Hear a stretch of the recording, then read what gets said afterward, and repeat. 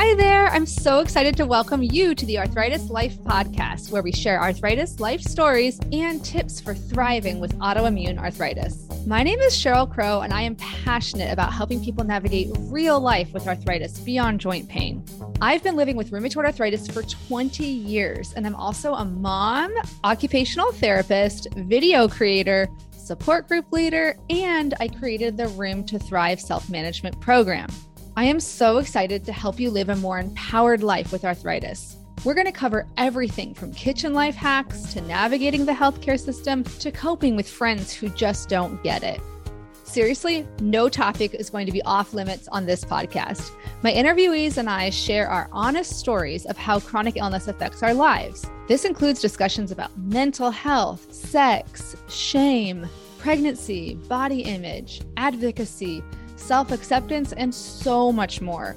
You'll hear stories from all ends of the spectrum, from a person who's living in medicated remission from psoriatic arthritis to somebody living with severe mobility restrictions and severe pain from rheumatoid arthritis. You'll hear how people manage their conditions in different ways, like medications, mindfulness, movement, social support, work accommodations, and so much more. You'll also hear from rheumatology experts who just get it. We'll dive deep into the science behind chronic pain and what's the latest evidence for lifestyle changes that can help you thrive with arthritis, including exercise, sleep, nutrition, stress reduction, and more. This is your chance to sit down and chat with a friend who's been there. Ready to figure out how to manage your arthritis life? Let's get started. Hi, everybody. I'm so excited. Today I'm talking to Dr. Percy Balderia. He is going to tell us what rheumatology is and give us some new advice for newly diagnosed patients. All right, let's get started. Hi, my name is Cheryl Crow, and I am passionate about helping people navigate real life with arthritis.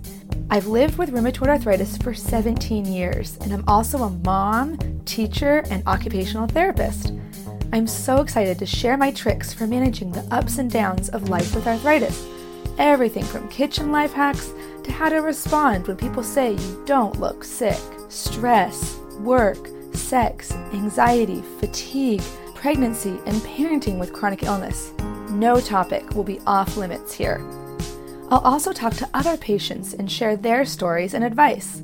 Think of this as your chance to sit down and chat with a friend who's been there. Ready to figure out how to manage your arthritis life? Let's get started. So, what is a rheumatologist? Well, first, thank you for having me here. So a rheumatologist is an internist who underwent further subspecialty training to diagnose and manage systemic autoimmune conditions and musculoskeletal diseases. Right. And so what is an internist, if people don't know? So an internist is a specialist who deals with adult patients. So what kinds of patients do you see? So the typical patients that I see have rheumatoid arthritis, lupus, right, psoriatic arthritis, osteoarthritis, and gout. Okay. What inspired you personally to become a rheumatologist? Yeah, that's a good question. So I knew early on that I wanted to be in a field where I can see patients long-term, where I can help patients manage their conditions for a long period of time. Okay. So I started in residency in internal medicine. And then when I was in residency, I gravitated towards rheumatology because I love the diagnostic dilemmas. Oh, thank you for loving that, because the patients don't always. Right, and I was excited by the therapeutic advances in the field. And also, I knew then that I could have a tremendous impact on patients. Yeah, I mean, that sounds amazing. And when you say diagnostic dilemmas, can you explain a little bit, maybe to the layperson, what you mean by that? You're right. So in rheumatology, most of the conditions that we see, there's no single blood test, right, or exam finding that diagnoses the condition. Right. And a lot of the conditions that we see also are what we call diagnosis of exclusion, right? So you can have a positive rheumatoid factor or a positive anti-CCP and not have rheumatoid arthritis, for example. Or on the other end, you can have negative tests for rheumatoid factor or anti-CCP, which are markers for rheumatoid arthritis, but still have the disease. Right. So it's kind of like if I fell off, a ladder and it broke my arm, I go to the ER and they take an x-ray and they're like, your arm's broken. I can see it right there. Where rheumatology is kind of feels like the opposite. Right. You're like, there could be, kind of like in Dr. House, it could be lupus. It could be lupus. It could always be lupus. Right. And also, I mentioned most of the conditions are also diagnosis of exclusion, right? So you want to make sure that what the patient is having is not explained by another disease. Yeah. How do you cope, I'm curious, with all this ambiguity or gray areas? Like, I feel like for me, it would make me kind of anxious or feel overwhelmed. Well, I think a big part of it is being up to date with information, right? Because the more you know about the different conditions, the more you are better equipped to deal with the uncertainty. And the patients are leaning on you to help them make decisions.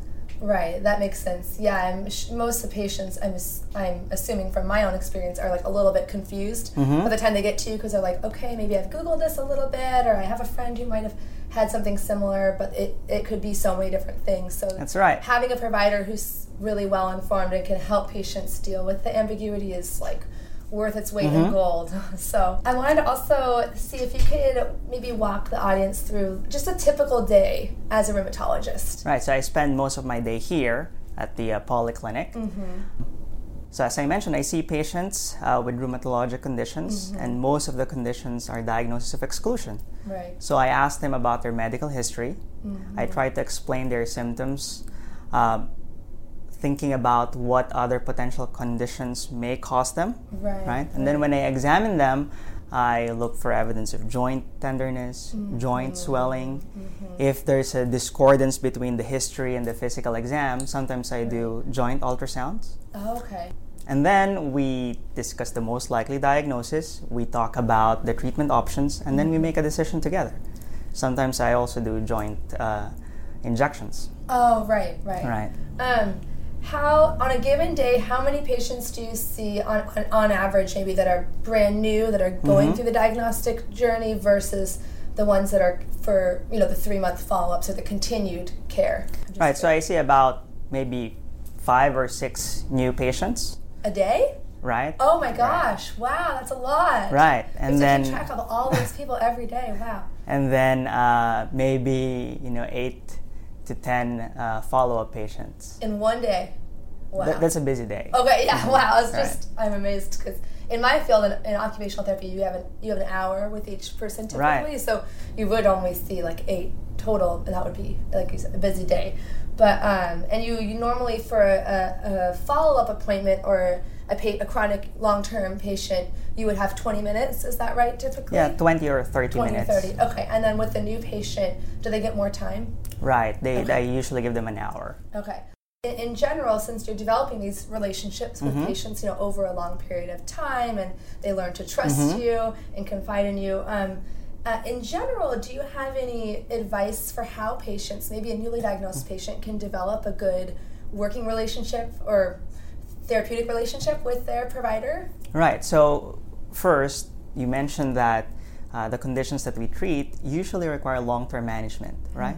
So you got to find that provider whom you feel comfortable with, right? You got to find someone whom you feel like your personality matches with his or hers, right? Someone whom you can trust. Right. And we know that here at the polyclinic. So we have, a group of very diverse, 7 board-certified rheumatologists. Because, you might not like the first rheumatologist you see, and that's okay. So you think, I've seen on social media or in person talking to other patients, they'll talk about maybe, doctor shopping or kind of going. So you support people maybe making sure that they find a good fit long term. Right. So you got to find someone who you trust, right?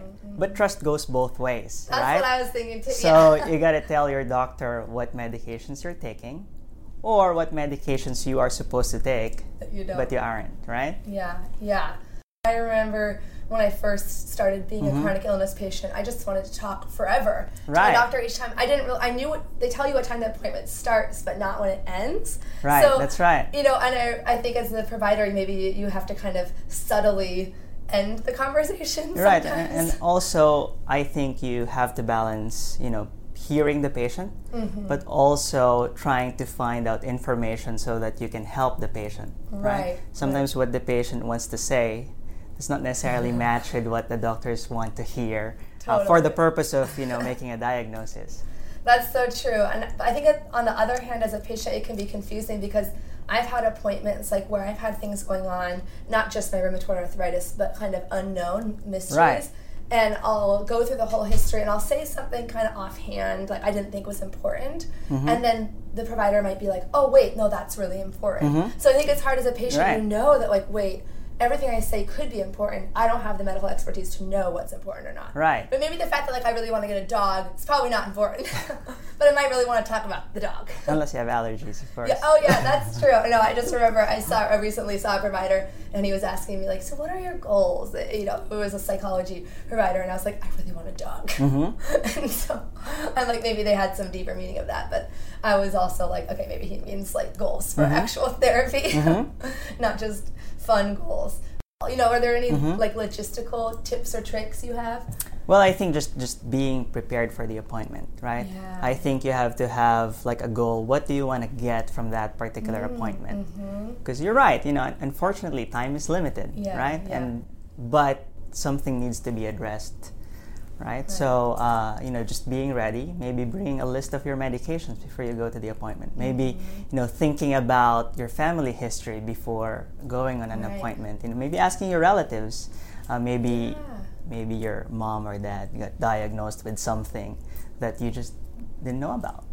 Yeah, and I think I've noticed a lot of facilities recently will give you the intake paperwork earlier, which is so great. And I had thought at first, they're doing this so that saves them time, but it also allows you as the patient to not be so kind of on the spot, oh shoot, I don't remember. Did my grandpa have basal cell skin cancer or melanoma? Right. You can have the time.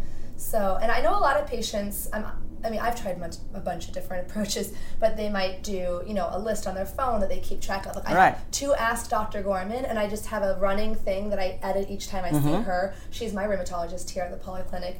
And so, I say, okay, I asked this one last time, so this time. So you kind of triage it yourself to say, okay, maybe put it in priority order. So maybe my number one priority is, look, my bottom of my foot is super inflamed right now, but my other joints are quiet. What do I do about that? That's right. So I think that's a good tip. Oh, okay. Oh, thank you. I'm here to provide tips. What are some things maybe you wish patients with arthritis or inflammatory arthritis-like conditions, what do you wish that they knew about rheumatologists or rheumatology as a field? Right, so one is that the conditions that we see, they're diagnosed of exclusion, and usually there's no single blood test or exam finding to make the diagnosis, right? I think the other important thing is, especially with the advent of all the ads on TV, a lot of the patients are really concerned about side effects of medications, right? Yes. When you hear the ads on TV, they go on and on and on, from infections to cancer. Yeah. But the vast majority of patients actually do tolerate their medications. And while side effects are potential, what's happening, let's say you have rheumatoid arthritis, the pain and swelling and the inflammation in the joints, it's happening, right now. It is very real and it needs to be controlled. That's so true. Actually, I didn't even know that methotrexate had this reputation for being this really difficult to tolerate medication until I was active on some social media groups, and I kept seeing people talking about the methotrexate hangover and the methotrexate horribleness, and I kept thinking, what are they talking about? But it hadn't, because I try not to think about the side effects. I want to be aware of which would be the most potentially serious, of course. But it's kind of like, it's a little bit of a double-edged sword going on the internet, and it's wonderful to connect to other patients and not feel so alone and to get general advice, but it also can people's horror stories can scare each other off. Right. So. And the good thing is we have so many treatment options. For example, for rheumatoid arthritis, that if you actually do not tolerate methotrexate, for example, you can be on other treatments. Right. Experiences with patients, not maybe the newly diagnosed, but the ones who have been living with chronic illness for a long time. Do you ever have to refer them maybe to mental health support for just the kind of maybe anxiety or depression that can come along with that? Well, that's right. So, one, depression rates are higher in patients with chronic diseases, especially autoimmune diseases, right? And sometimes it's a lot for people to be told that they have a condition that they'll have to deal with long term, right? Or that they have to take a medication for the rest of their lives. So, and if they're having difficulty coping with that, it's going to be hard for them to adhere to the treatment options, right? So we have here at the Polyclinic, we have a behavioral health specialist, and we can, I certainly send my patients there.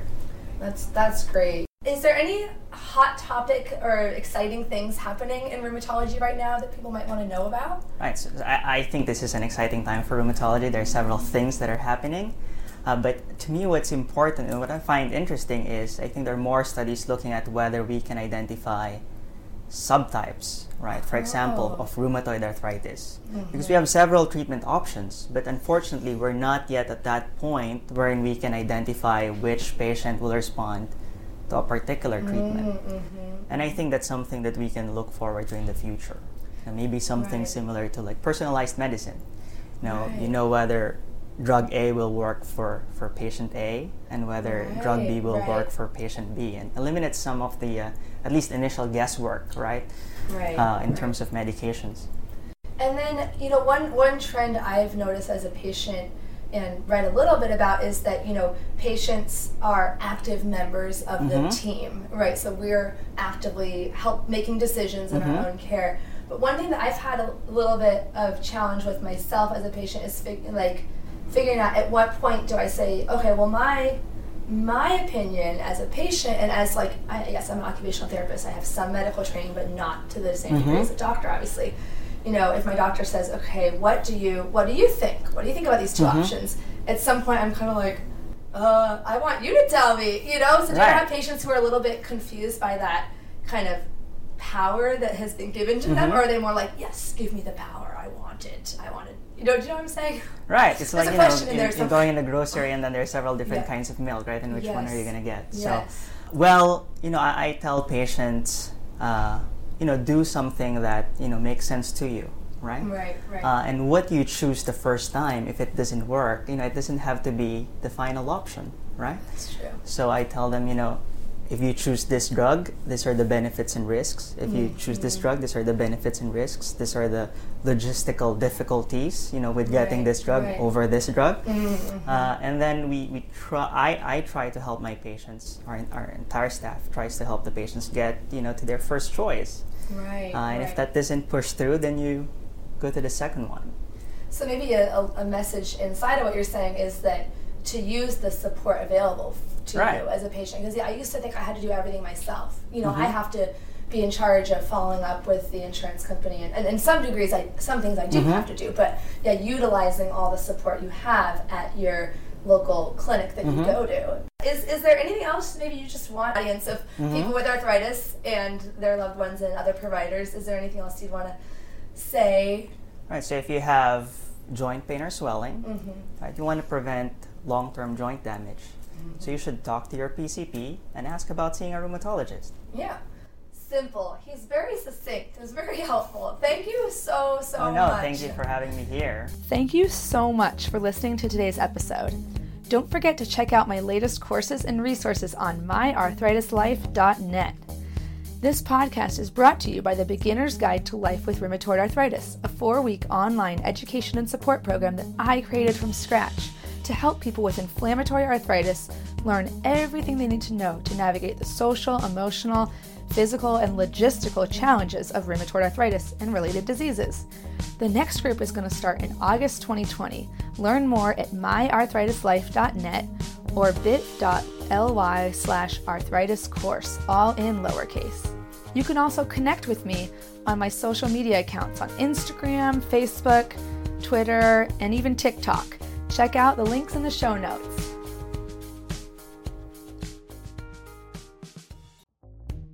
Thank you so much for listening to another episode of the Arthritis Life podcast. This episode is brought to you by Room to Thrive, an educational program I created from scratch to help you go from overwhelmed to confident, supported, and connected in a matter of weeks. You can go through the pre-recorded course on your own, or you can take the course along with a support group. Learn more at the link in my show notes, or you can always go to www.myarthritislife.net. And if you like this podcast, I would be so honored if you took the time to rate and review it. I also encourage you to share it with anyone you know who might benefit from it.